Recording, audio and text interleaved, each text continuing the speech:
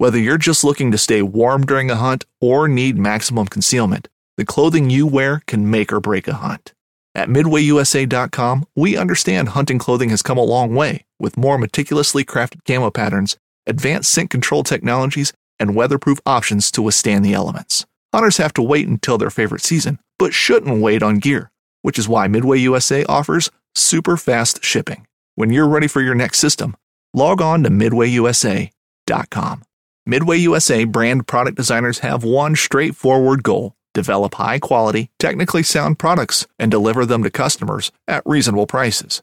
If you are immersed in the shooting sports industry and pay close attention to every single detail, you know our products are built right and stand up to everyday use. Who has shooting mats and range bag systems to hunting clothing and just about everything for the outdoors? Log on and shop 24/7 with super fast shipping. MidwayUSA.com.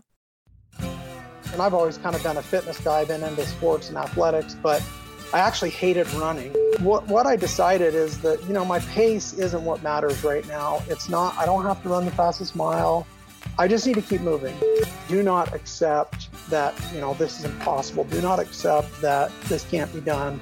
Do not limit myself. I'm going to push myself and try and figure out how much more I can accomplish and what I can do if I really set my mind. If I can see it, I can get to it. And I just don't ever feel like I'm limited by that. I got into mountain running and trail running, and I found that now the roads are boring. I can't stand running on a treadmill now. I'm excited each hunting season as I've improved the last few years on fitness and focus on being in shape and not being intimidated by anything. Hey, this is Mike Merrill, and you're listening to Living Country in the City, episode number 24. Y'all ready for your dose of flyover state spirit?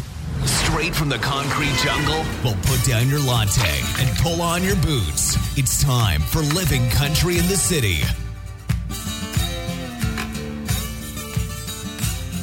Hey y'all, thank you for joining me for episode 24 of Living Country in the City. Thank you all so much for tuning in today. If this is your first time joining us for the podcast, welcome. Now, wherever you're listening from, make sure you take a moment to subscribe so you don't miss a single episode. It's really easy. You can search for Living Country in the City on iTunes, Stitcher, Podbean, or whatever your favorite podcast platform is. You can go to the show notes page for any of these episodes, and I also link directly to several different podcast platforms that you can subscribe from. Now, something you could really do to help this podcast grow is to give it an honest rating and review on iTunes or Stitcher. It really only takes a minute, and you could honestly probably get one done before I even really start the podcast here. As a matter of fact, why don't I just give you a quick second to head on over and do that right now? So, yeah, this is just the spot where you hop on over, go to iTunes or Stitcher, and start leaving that review.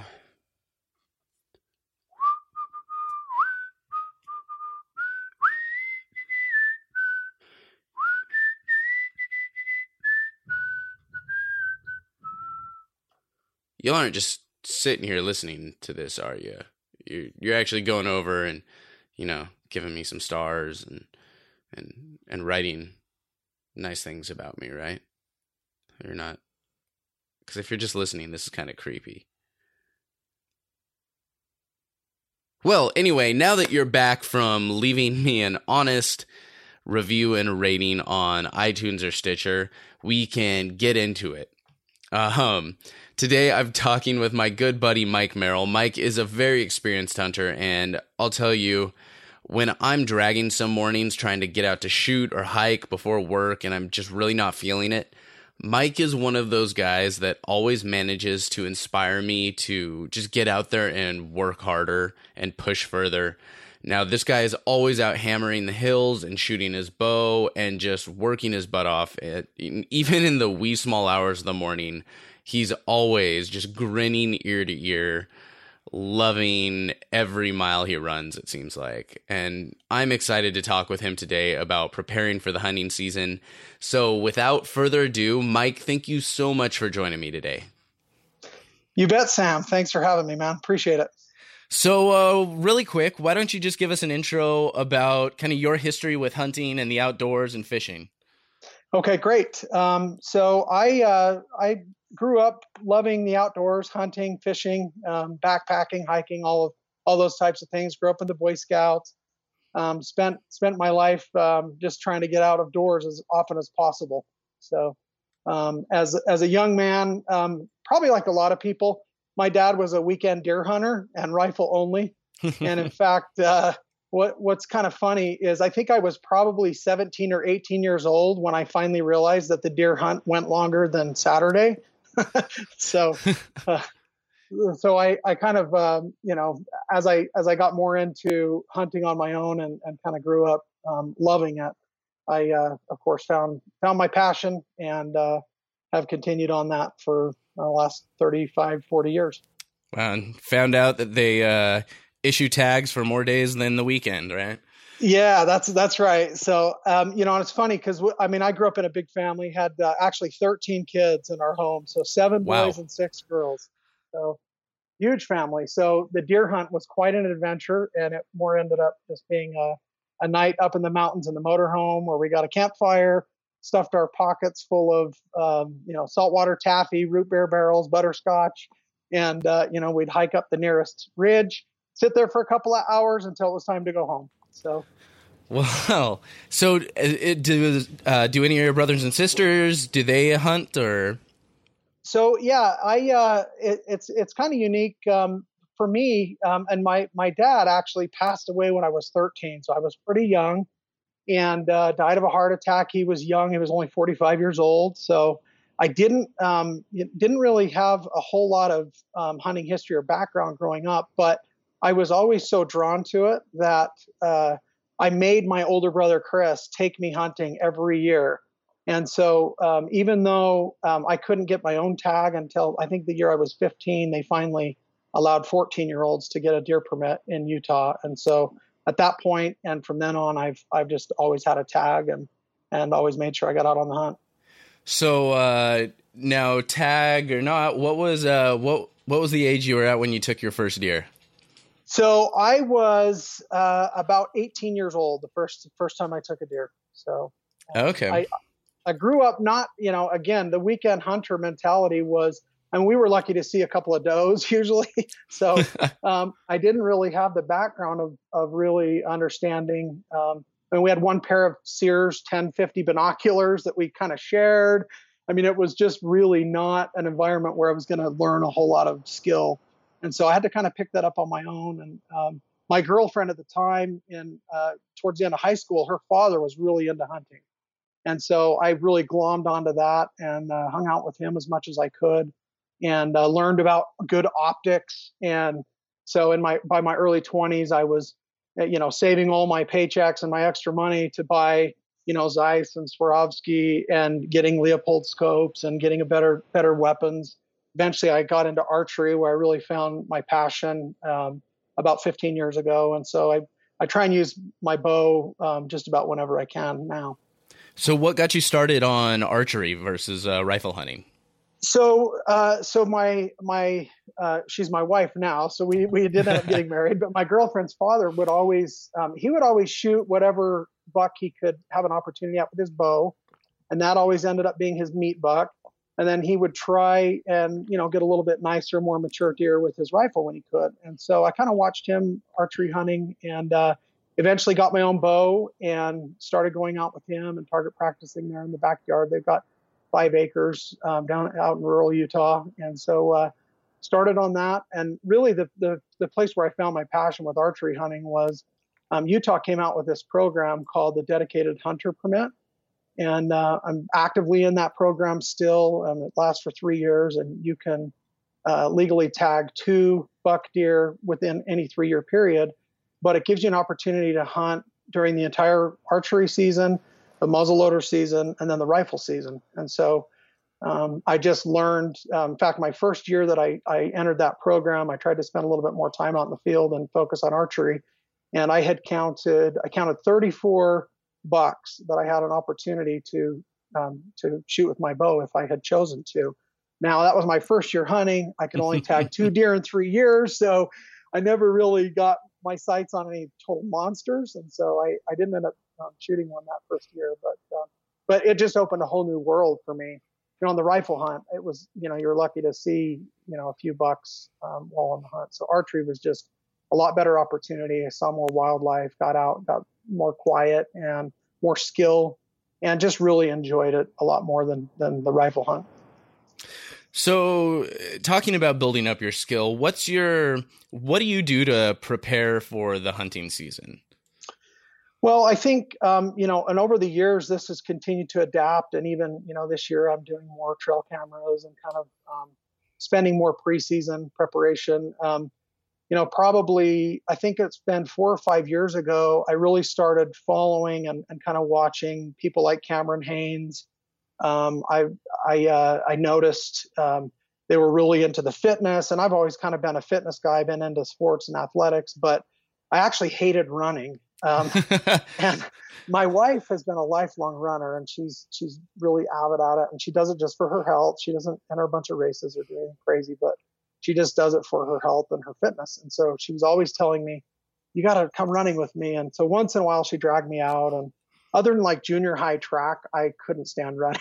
If I got to hit somebody, tackle somebody, or chase a ball, I was all about it. Always into sports, but baseball especially, loved basketball, played football, but I just never could get excited about running. And so Cameron really turned me on to it. And then I have a cousin, her husband is known as the Iron Cowboy, and his name's James Lawrence. I don't know if you've ever heard of him, but fascinating story. And what he did, he's actually a triathlete, and he did 50 full Ironman triathlons in 50 days consecutively in all 50 states in the United States.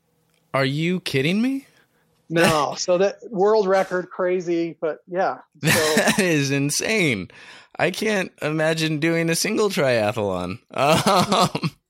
Yeah. So he did that about 3 years ago. And because of Cam, I really started taking fitness more seriously and kind of off-season preparation, and other people like Zach Griffith and, others in the Josh Bomar, other hunters that I was familiar with and really enjoyed following and learning about their story, kind of inspired and motivated me to do this. But this James Lawrence, the Iron Cowboy, was undertaking this feat about 3 years ago. And so I made up my mind the beginning of the year, my New Year's resolution, I'm going to start running, and I'm going to run, 3 or 4 times a week. And I had a goal to run 250 total miles by Easter. And so that was my goal.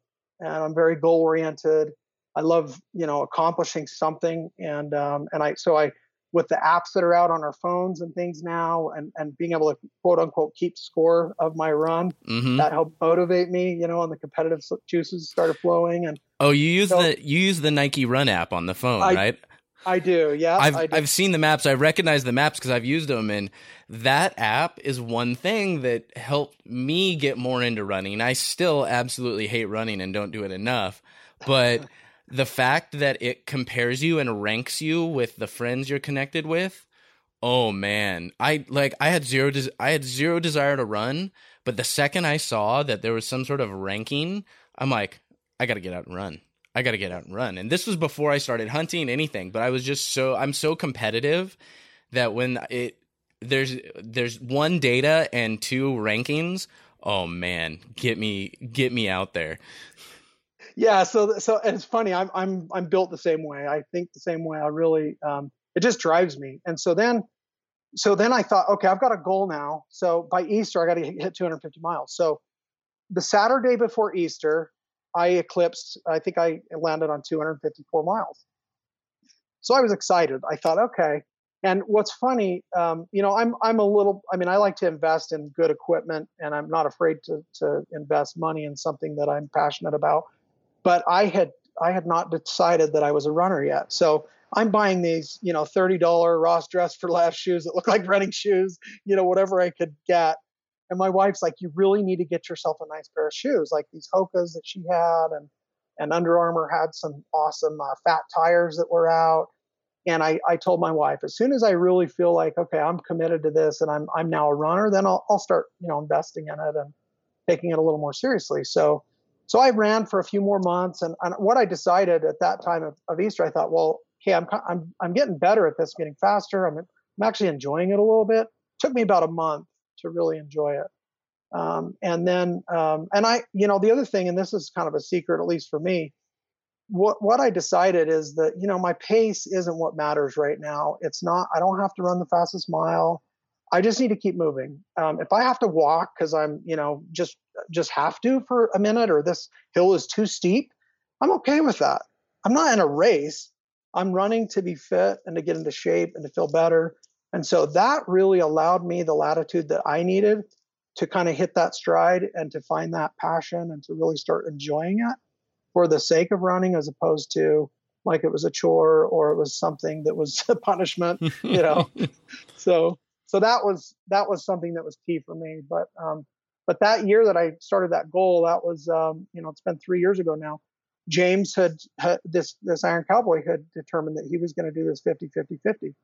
And he already had like the world record for most triathlons or half triathlons in a year and a couple other records, but he really wanted to push himself. And so we were at like I think it was a Memorial Day holiday picnic with the family. We were getting together after visiting graves and spending time together. And I was talking to him about this, and he was in about 2 months from that time, he was getting ready to embark on this journey. So I decided, well, I'm going to get in shape, and I'm going to run a marathon with him, even though I've only been running for like 5 months at this point. Mm-hmm. Like, my furthest run was like 7 miles by that point, So then I had another goal. I'm like, okay. And not only that, I'm going to run 1,000 miles this year. So I thought I got to run 750 the last 3/4 of the year, and or 2/3 of the year. It was already April, Easter time by then. So I set those two goals, and we got closer to James doing this 50-50-50 thing. And I found out my wife and I were in charge of this family reunion, which was going to be in southern Utah. Well, James was going to finish his 50th race in Utah, and I was going to be like 4 miles away or 4 hours away from where this was going to happen. So I was literally like depressed and sad and felt like, oh my gosh, how could I miss this? This is half the reason I'm even doing this, is to be a part of it. I'm so excited. And my wife said, well, you're traveling for work all the time. Why don't you just fly out somewhere and run with him wherever he's at? That makes sense. So I'm like, why didn't I think of that? So I booked a flight for like 5 days from that date and flew out to Waconia, Minnesota. Never heard of the place. and decided I was going to run this marathon for the first time.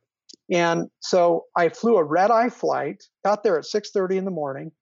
He was starting his swim at 7:30 in the morning. So I went straight from the airport to, it ended up being at a Lifetime Fitness because there were like 4-foot swales at the lake he was going to swim in.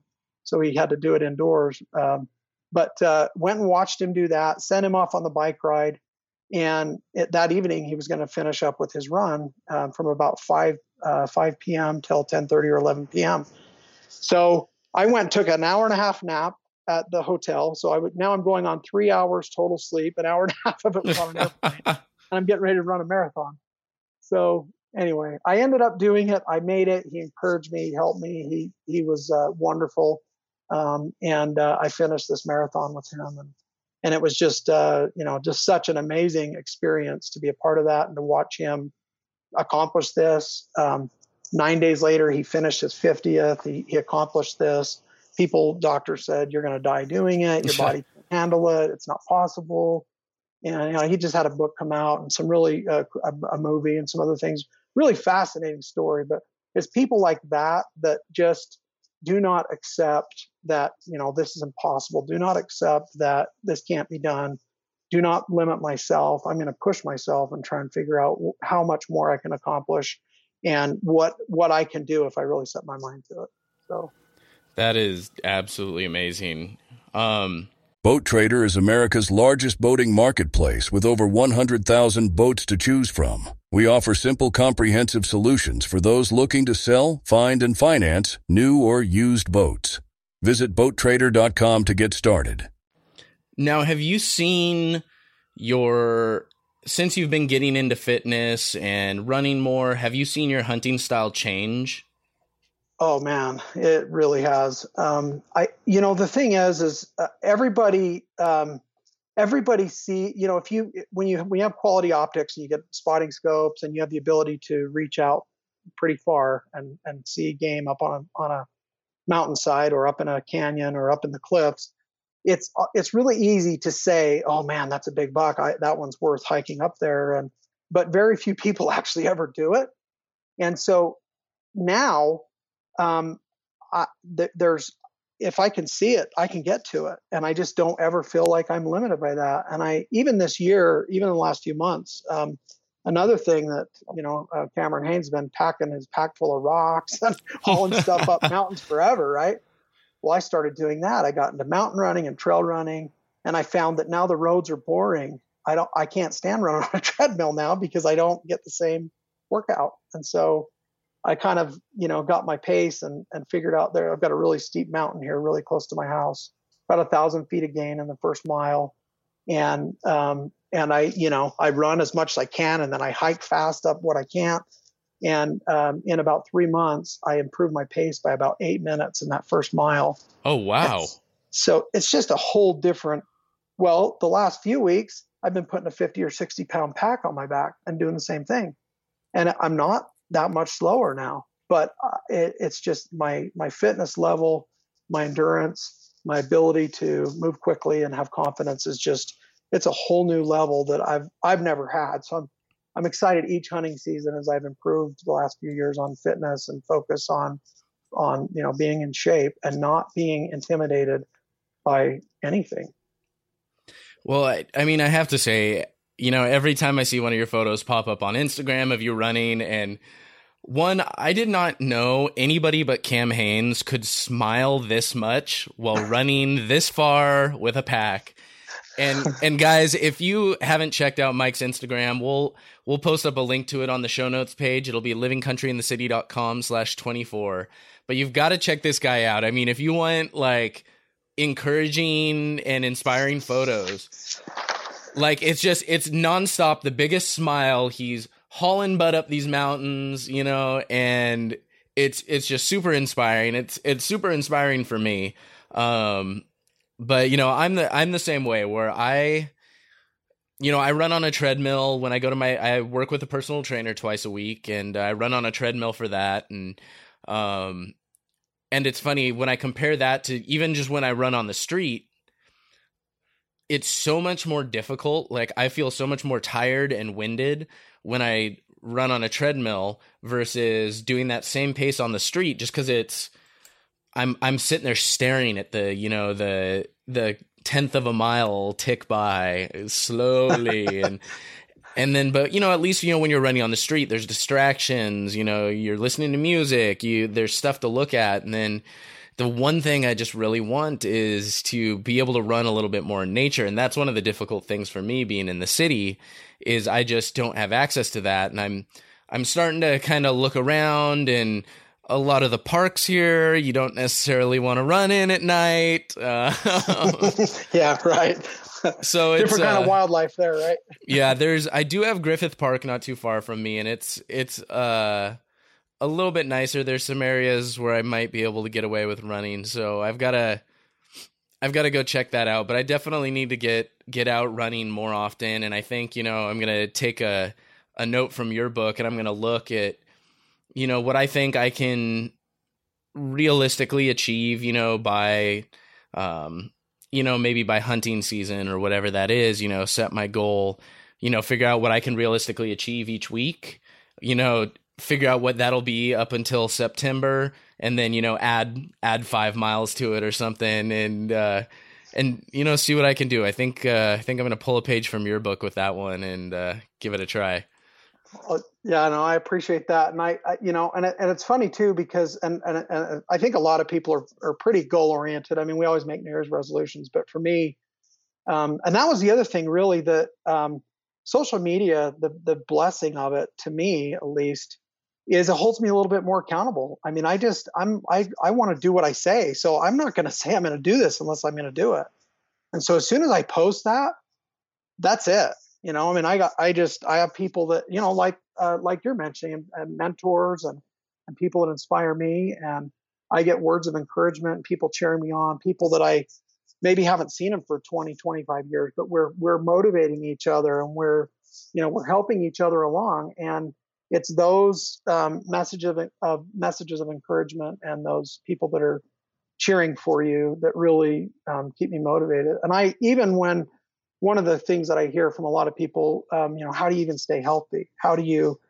Now I got these Fat Tire 2 Under Armour shoes that I just love. I mean, I couldn't find any Keep Hammering ones that campaigns wears, but so I had to buy the ones that Under Armour would sell me. But I just love those shoes, and I can, they look like a big knobby mountain bike tire, like a Fat Tire mountain bike, and I've been able to run anywhere and up anything, and I've been able to stay. I haven't wiped it yet. It'll probably happen at some point now that I jinxed myself. But but I almost ran over like a dozen people last Saturday coming down this trail. They were hiking up there, and their eyes looked like saucers. They could not believe that this dude was running down this steep trail with a poodle following him and a big backpack on. But they're like, don't kill yourself. I'll be fine. And I just, ran on down the mountain. But so does the dog keep up pretty well? He does, for the most part. Yeah. And that's another thing. I mean, it just, it might even sound stupid, but he's a great running buddy, because I get tired before he does. So that makes it nice, and it motivates me to get him out also. It's my daughter's dog, but I have a lot of fun getting him out, and that's, he doesn't even need a leash anymore. He's just used to it. He loves getting in the truck. He knows when I'm getting ready to run. He sees me putting my gear on and getting ready, and he just gets excited. So, it keeps it fun and a little bit interesting too. I've tried running with my dogs a few times, enough to where they kind of recognize the running gear. But I love them to death, but they're the most miserable dogs to run with. One, I almost ended up breaking a finger because one decided he was just, we were running. I was like, oh, awesome. We're going good. This has finally kind of got into our rhythm. And then one of them just decided, he's like, nope. And so right as we're passing a street sign, he just dives off to the left. And the way I had the leashes kind of wrapped around my hand, because I'm running through the city, it slipped off my hand and just landed around my pinky finger, and he wraps around this pole at high speed and just jerks my hand back, and I swear I just snapped off my finger. Oh gosh. And yeah, that was the last time I ran with him for a while. I need to find a good spot. Once I find a spot that's a little more outdoors, then that I can run regularly, then I'll take them out again and start running. But when it comes to just running around through the city, and to be honest, there's a lot of like homeless encampments under the bridges, kind of where I run. And so with the dogs, they want to go off and interact, and there's always dogs there, and they want to play. And so it's just, it makes it a little more difficult to focus on getting out there. But I enjoy having them out, and it helps break up the monotony of just a plain old run. So it's, I don't know. I gotta find a solution for this, but yeah. One thing I used to do, and I still, like I said, I've been really just focusing on trail running more lately, just because it just gives me such a better workout. But I used to run around the cemetery locally here. That was a really good place. I do have like probably a 10-minute walk from me. I do have the Hollywood Forever Cemetery, and that is a huge cemetery. It's beautiful. It's where all the, a lot of like movie stars are buried and stuff like that. And I'll have to check out what the access is to that, because that would actually be a fantastic place to start running. Yeah, it's pretty peaceful. I enjoy it. And again, my wife, she runs a lot too. And we actually try and run together. I've taken her up on the mountain a few times, and she actually loves that also. So she's not quite as revved up over it as I am. And I won't see her wearing a camo backpack anytime soon. But I definitely, it's good to have a running buddy, whether it's your spouse or a girlfriend or your dogs, whatever it is, that can help. So is there anything else you're doing right now that's kind of helping you prepare for hunting season coming up? Yeah. So another thing, I've really gotten into, Ryan Carter with DC Outfitters has some really awesome stuff. In fact, he did a podcast with Zach Griffith talking about trail cams and, where to set them and how, and kind of some of the methodologies that they use. That's subscribed to, a page from Ryan's book on some of those strategies. I've really enjoyed doing that. It also gets me up, up in the higher mountains and some of those canyons and deep pockets, before the season really starts, to get up there and kind of see what's going on. So that's another thing that's really helped me prepare. Another thing too, and it is funny how even this last year or so, I always thought it was crazy to, like, when I go to the gym, I would run on the treadmill only after doing my weights. If I lifted first, then it seemed like the run was something I could gut myself through. But I found if I did it the other way, if I did it the wrong order, I just didn't have time. I didn't have the energy to lift those weights because I was tired of the running. So, but now I keep my bow in my truck, and as a reward for myself, cheesy as it could sound, I shoot, a dozen or 15 or 20 arrows after my run.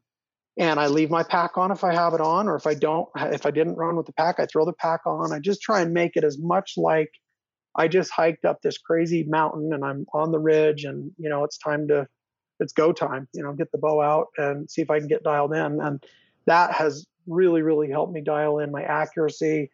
I'm not, even if I'm a bit winded, I'm used to shooting that way now, where before all this, I would, like a lot of people, I'd pull my bow out 3-4 weeks before the season, dust it off, start throwing a few arrows through it. And, this last year, I've been shooting my bow all year since last season. So it's just I can feel it's an entirely different game now. And I just feel a lot more prepared and lethal to accomplish whatever, I certainly won't, I won't shy away from getting where I need to get if there's an animal that I want to go after.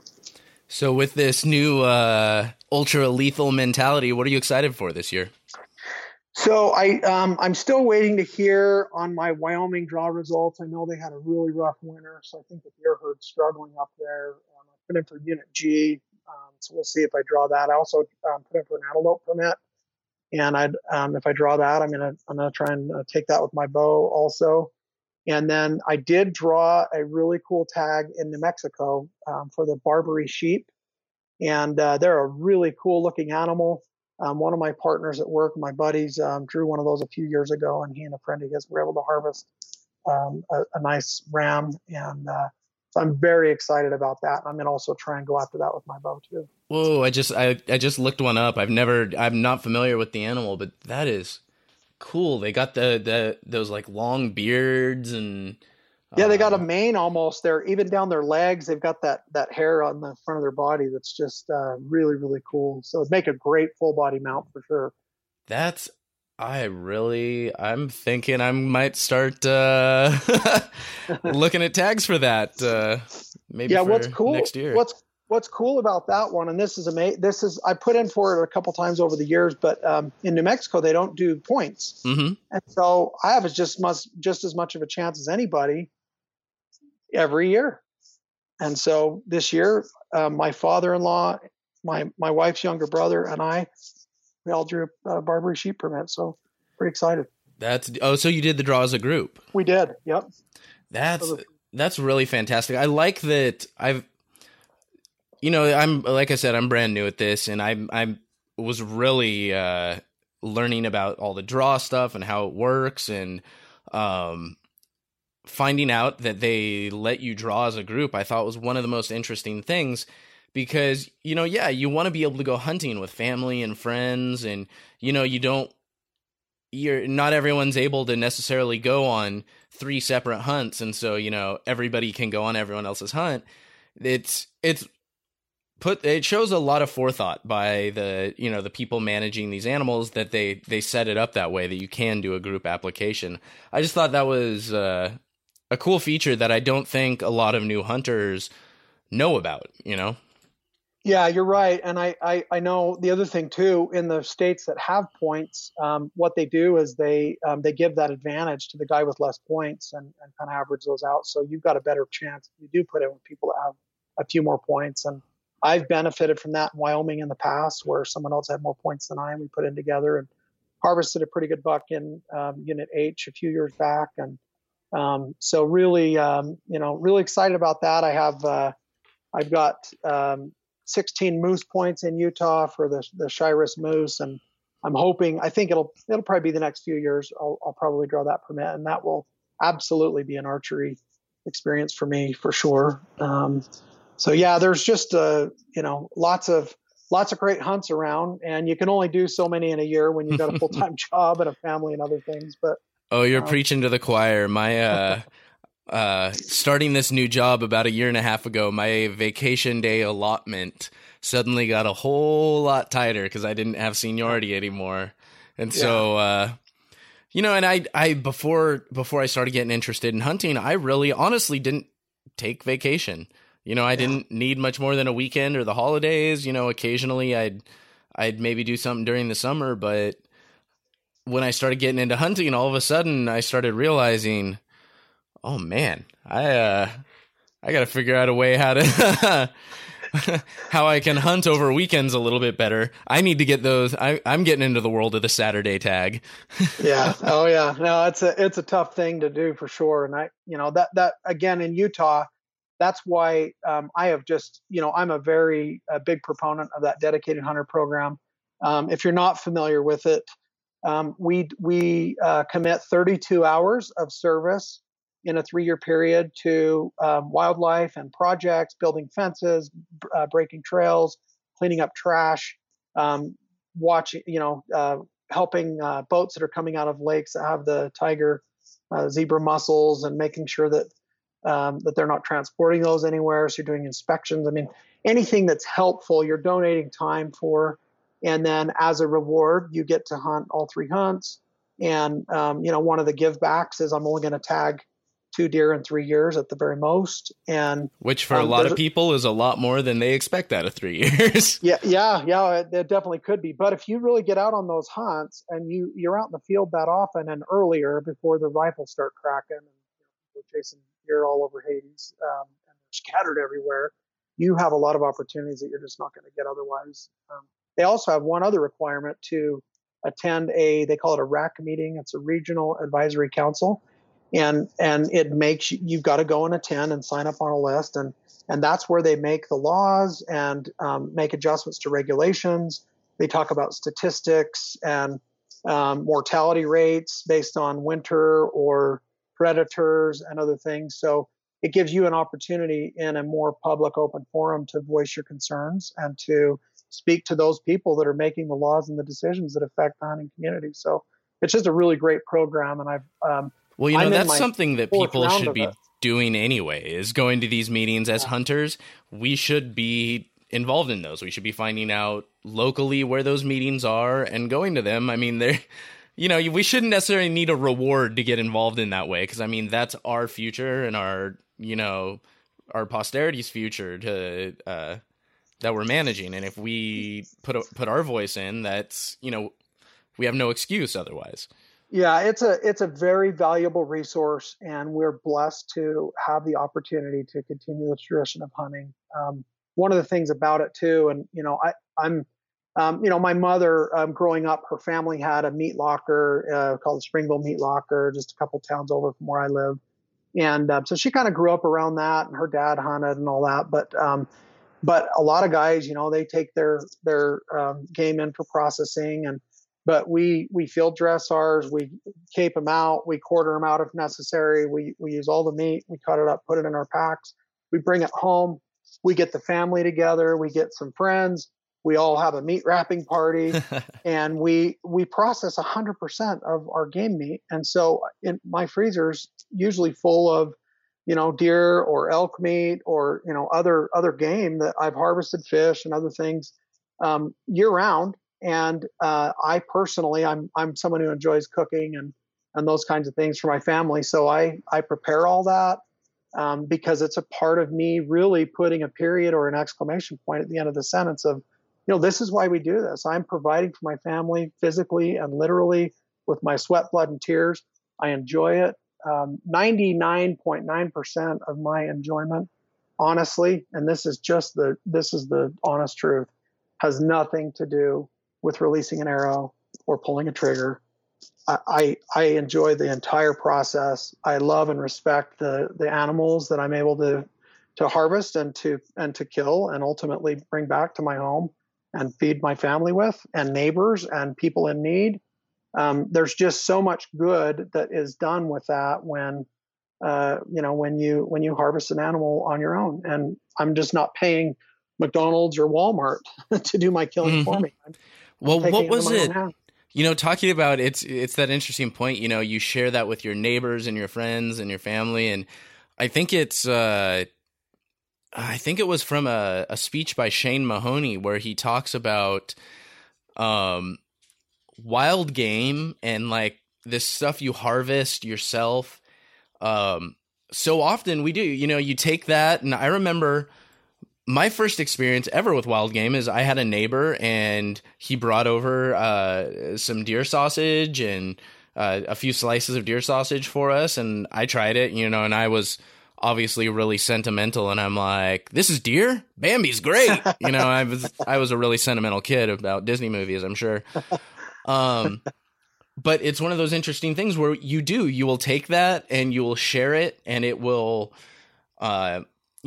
it feeds even more than just your family, and it feeds the community and builds your community, and causes it to grow. And you don't get that with a steak you bought from the store. It's like, what happens? Are you going to go pick up some I mean, don't get me wrong. I'm not going to complain if any of my neighbors rolled up and said, hey man, I got you a tri-tip. But you do that in most places, people are going to look at you kind of weird. Be like, what did you do to it? Yeah. Why are you giving it to me? Is it old? Right. What? Versus, what's wrong with it? Yeah. Versus you roll up and you're like, hey, I'm a hunter. I went out and I harvested a deer this year, and I just wanted to share it with you. People are like, that's so cool. Well, I mean, for the most part, I've definitely got some neighbors who would not appreciate that too much, but right. I might actually get an earful from them about how cruel and horrible of a person I am. But that's also Los Angeles for you. But. Right. Yeah, and another thing that I'll do, I'll make, and my brothers, my family, my friends, they all know. I mean, I like to bake cinnamon rolls, or my mom did that when we were growing up at the deer hunt. We always had these cinnamon rolls, and it's kind of nostalgic a little bit. So I've kind of kept that tradition going. I'll make up a big batch of cinnamon rolls. I'll make jerky from the previous year's, animals that I've harvested.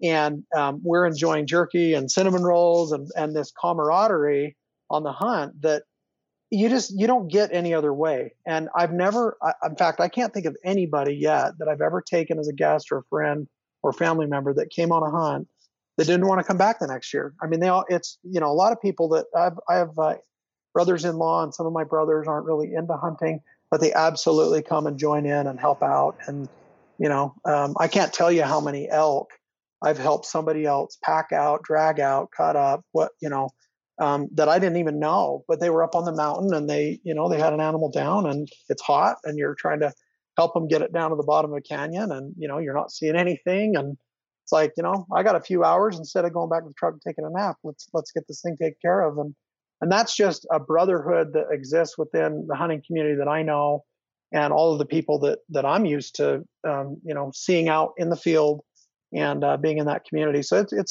really stands for, for me, it just feels like it's just super American. That's what it feels like to me. So.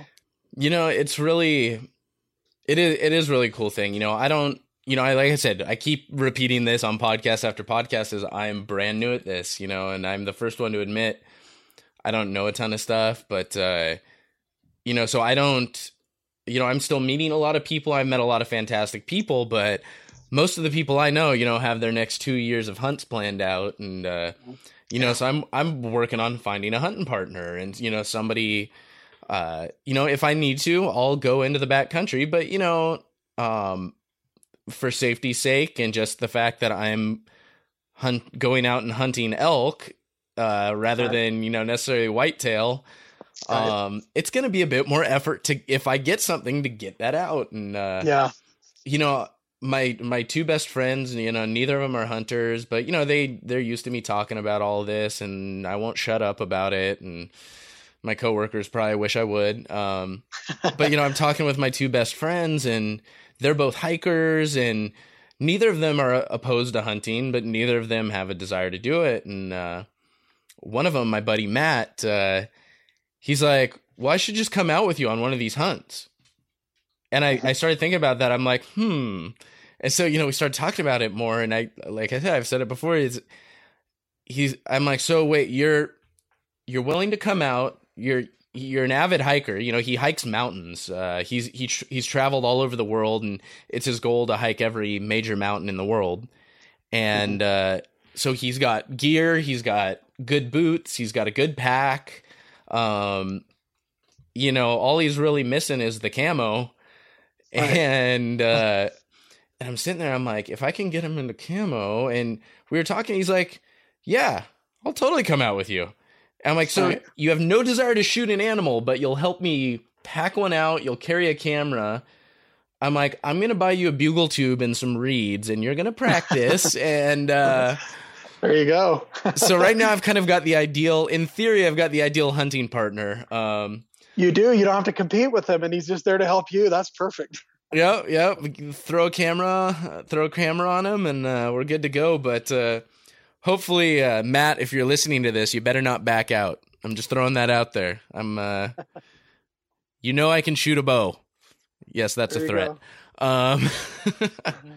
Yeah, a good partner is a really important thing. And I've got some good buddies in hunting, and sometimes just kind of depending on schedules and whatnot, doesn't always work out that you can get out with them. I know, you hear Cameron Haynes talk about Roy Roth and what a huge part of his life he was. It's a really, a neat story and history there. But I can so relate to that yearning. And I don't know that I've really found that, lifelong hunting buddy the closest thing that I have would be my father-in-law. And, he's in his mid 60s. He's still in great shape. He can still spot deer that, most people would never even know were there. He's very skilled. So that's very enjoyable, but at the same time, I think just that level of appreciation, that passion for what you're doing is, it's a little bit unique. There's a lot of hunters that don't take it quite so seriously. And so when you're really passionate about it, I think, it might be a little tougher to find that ideal hunting buddy that feels the same way that you do about it. But if you can find someone that'll help you bugle and take pictures and help you pack something out, you're ahead of the game. That's for sure. This upcoming concert season will be all about the boots, and Tecovas is your stop for the best in Western style. Tecovas has seasonal and limited edition offerings this spring and summer, including men's and women's boots, apparel, hats, bags, and more. All Tecovas boots are made by hand in a time-honored tradition with timeless styles that are always on trend. And Tecovas has first wear comfort with little to no break-in period. It's hard to find this level of comfort paired with this level of style. Stop by your local Tecovas store, have a complimentary drink or two, that's WCB style, and shop new styles. The smell of fresh leather and friendly staff are at your service. Many stores even have leather custom branding to make your boots truly personalized. And with regular live music and events, there's no in-store experience like it. If you can't make it into a store, just visit tecovas.com. That's TECOVAS.com. They offer free shipping on all boots, as well as free returns and exchanges, and ship right to your door. Go to tecovas.com and find your new favorite pair of boots today. Oh, here's hoping. So what's your absolute favorite animal to hunt? We've talked a lot about deer. We've talked about some of the other tags you're drawing. What's your absolute favorite? So I have, over the years and more recently, I've gotten a lot more passionate about elk. I do, where I live, it's hard to draw a premium elk permit. They say it's almost a once in a lifetime tag now. So every year I can buy a spike elk permit, or I could shoot a cow elk. I don't have any desire to shoot a cow elk. And so last year I did not harvest a spike elk on the archery hunt. There's some big bull units I went up in and didn't have any opportunities there. Could have shot cow elk, but elected not to do so. So I'm really enjoying elk generally. I've been a mule deer hunter my entire life, and that's something that I always love. But I think elk with the bugling and the rut the way that it is, and just how majestic they are as an animal. The meat is wonderful, and they're a big animal. So when you're able to get one, you really do pretty well on the meat. I mean, I've killed some decent deer that, you end up with 50, 60 pounds of meat, and, it doesn't last a real long time. So a bigger animal is better. Bear hunting is something else that I really enjoy. I haven't done that annually. There's a reduced bear permit up in Idaho that you can buy for cheap. If you're hunting deer also, or purchase a hunting permit that's like $250, you can get a reduced bear tag for $65, and you can buy up to 2. And so if you're going to hunt deer in Wyoming in Idaho as an out-of-stater anyway, I would always buy those bear tags as well. And, that's one thing I've been looking at, is because I'm doing this, I'm doing an Idaho rut hunt, archery rut hunt. I was looking, and I'm like, I saw that same tag, and I'm like, well, same $65 might as well, if, yeah. And then I was also looking at picking up wolf tag as well, because just with the amount of wolves out there, nobody's obviously, everyone's like, shoot a wolf, shoot a wolf, shoot a wolf. Yeah. Yeah. The wolf population, unfortunately, is doing too well. And there's a problem. There's wolves in Utah now too, that, have gotten down into this area. I don't think real commonly, but they are here. And that's a problem, especially, the bears are very tough on those moose calves and elk calves. Moose really struggle with black bears. I know the thing about Idaho and where we hunt bears there, it's about an 11 or 12 hour drive from where I'm at. It's up near the Panhandle, okay, northern Idaho. But the first year that I went, it was raining like crazy on that first day that we hunted, and we spotted 6 bears off the road like deer up on hillsides, and that were 1,000 yards away or less. I mean, just they were everywhere. Oh wow! And so that's that's an opportunity where you don't need dogs. We didn't have bait, and we got a couple bears that year, and so there's a lot of opportunity out there. There's a lot of game that needs management. Have you seen, it irritates every time I see it irritates the hell out of me for 2 reasons, but it floats around every few months to every year. There's a time when it'll get passed around, it'll float around again. And it's this video, and it talks about like Mother Nature is so amazing. I think they were talking about, crud. Now I always get them confused. And one of them's in my state, Yellowstone and Yosemite, which is the one that's, yeah, Yellowstone. Yeah. Yosemite's up in California. Yellowstone is up in northern Idaho and Wyoming. I've been alive for 34 years, and to this day, I still cannot keep them straight. But it's talking Both about with a Y. Yeah, there you go. It's talking about the wolf reintroducing wolves into Yellowstone, and it's just this whole Mother Nature is so glorious, and look what happened when wolves were reintroduced. It started reducing this, and it redirected rivers, and everything is so beautiful. And I'm sitting there, and I just fume as this thing keeps. I'm just sitting there stewing as this video keeps going and going and going. One, because they keep calling elk deer, which I'm just like, come on, basic research. This is obviously not a deer.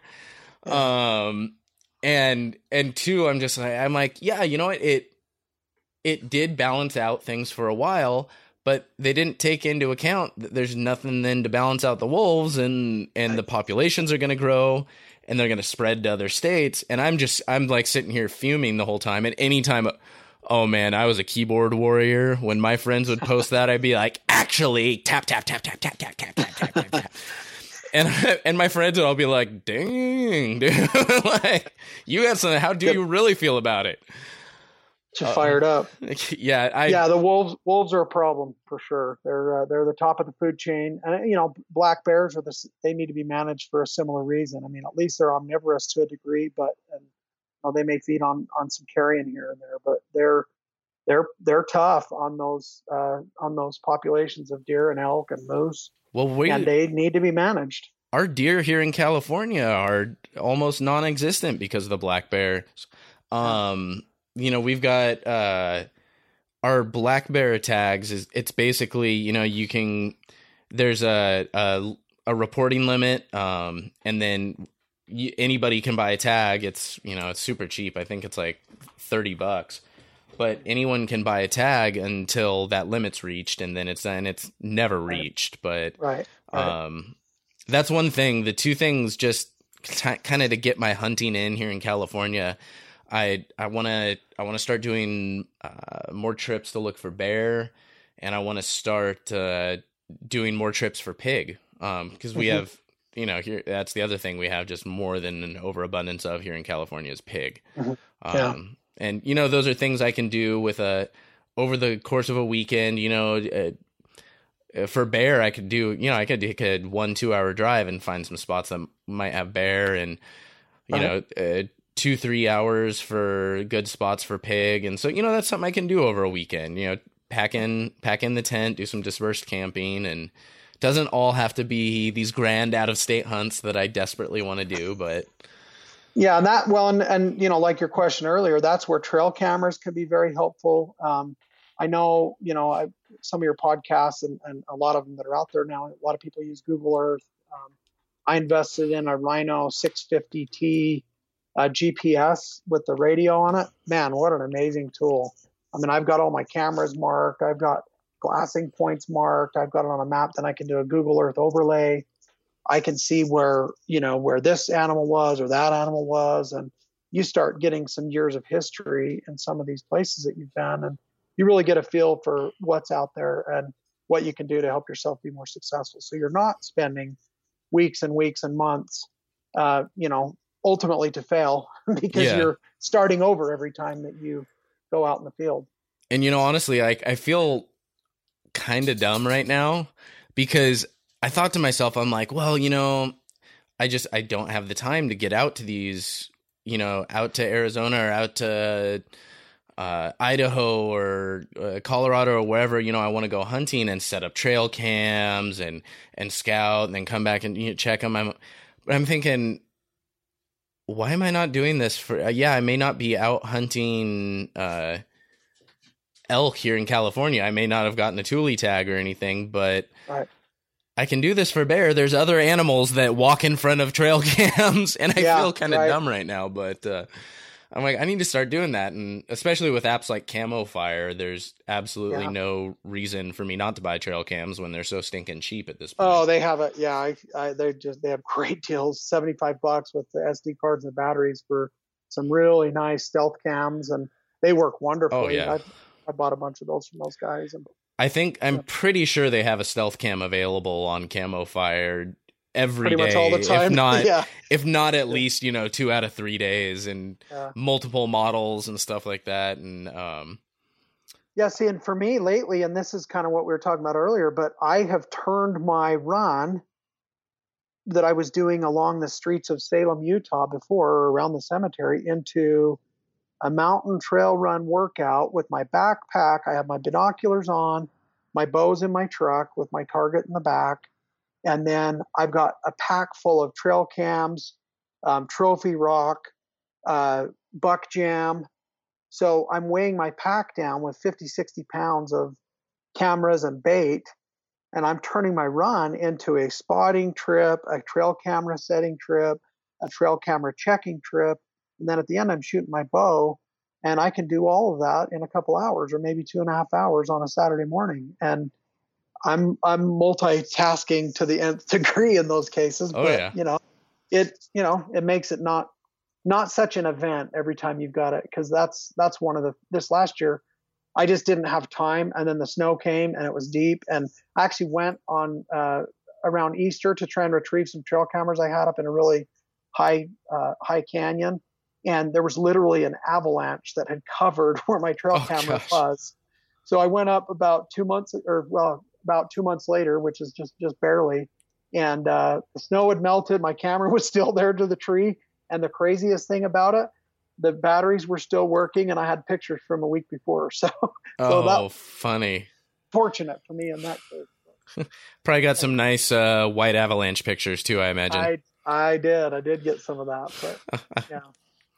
Well, so looking at the time, we're kind of winding down here. I always like to end with maybe some advice or some words of wisdom or encouragement for some new hunters that are just starting to get into the outdoors and hunting, as well as maybe folks like me from the city who just feel intimidated. There's so much to learn. It's, this is too hard for me to do. What would you say to those people? Yeah, that's a great question. I think for me, the advice I would give, invest a little bit in, again, things like, Elk 101 with Corey Jacobson. If you want to learn how to bugle and call elk and learn about elk habitat and behavior, get on Go Hunt or some of these other services that are available that will help you figure out the tag system and kind of what to put in for them, what your odds are. I have always used monstermuleys.com to look at there's some others out now that are pretty good. There's one called Point Hunter app that I bought for a few bucks a couple of years ago. Keeps track of all of my points in all the different states. It was just a few dollars one time. They notify me through the app and by email when the permit deadlines are, what I drew, if I didn't draw. I mean, they're really, it's pretty cool. There's a lot of really neat tools out there because of technology. So I would, do some of those things. YouTube is incredible. I mean, you can really find all kinds of stuff there. How to sight in your bow or how to get into this or that. There's a lot of online resources. And then more than that, find somebody, go to the local archery shop, go to your Cabela's, go to the archery counter or the gun counter and talk to those folks because they'll help you out like crazy. I actually, the place I bought my bow, Humphrey's Archery down in Payson, Utah, I called Austin there the other day and was asking him about this total archery challenge. I haven't done that in the past. Wasn't able to work it out in my work schedule, but I'm signed up this year up at Snowbird here in a month or so. I signed up for the 5K Keep Hammering Trail Run with Cameron Haynes up there. Really excited about those events. Get involved in those kinds of things when they're around. You'll find people there that will help you willingly. They're excited to talk about their passion, just like you and I are. And I think just borrowing that knowledge from willing, brothers in the sport is probably your best way to not only find the passion, but really learn from other people's wisdom. Well, that's great advice from a very experienced hunter. Thank you so much for hopping on the show, Mike. If people wanted to find you online, what's the best place to scope out all your runs and get some inspiration? Just I'm Michael T. Merrill is my username on Instagram and Facebook and all that. So I try and post stuff that I'm doing and enjoy the encouragement and the cheers from those that need a lift. And I like following all kinds of people that motivate me too. So. Fantastic. Well, thanks again for hopping on the show tonight. All right, you bet. Thank you, Sam. Appreciate it. Love to come back anytime you need. All right, y'all, that'll do it for episode 24 of Living Country in the City. If you're needing some inspiration as you prep for this hunting season, if you are looking for that little extra bit of drive to kind of get you going in the morning, make sure you head on over to Mike's socials, check him out, give him a wave, get your inspiration. And you can find all of those links on our show notes page at livingcountryinthecity.com/24. I am flying out tomorrow for Snowbird Total Archery Challenge. Super excited. Can't wait to get out there. Really not thrilled that it's going to be 100 degrees on Saturday and Sunday. I may actually die during the trail run. There's a very good chance. I was already concerned about my performance, but running 2.5 miles at altitude in 100-degree heat is definitely going to be pretty brutal. Either way, I'm looking forward to getting out to Utah and meeting y'all. Make sure you hit me up if you haven't already. I know it's going to be a crazy time. I'm looking forward to getting there. But in the meantime, stay country, y'all. Thank y'all for listening to Living Country in the City. Get show notes and check out the blog, product reviews, events, and more at livingcountryinthecity.com. Pursuing wild game in wild places. Tune in to Hunt Stand Presents Saturdays at 8:30 p.m. Eastern. Waypoint TV, the destination for outdoor entertainment.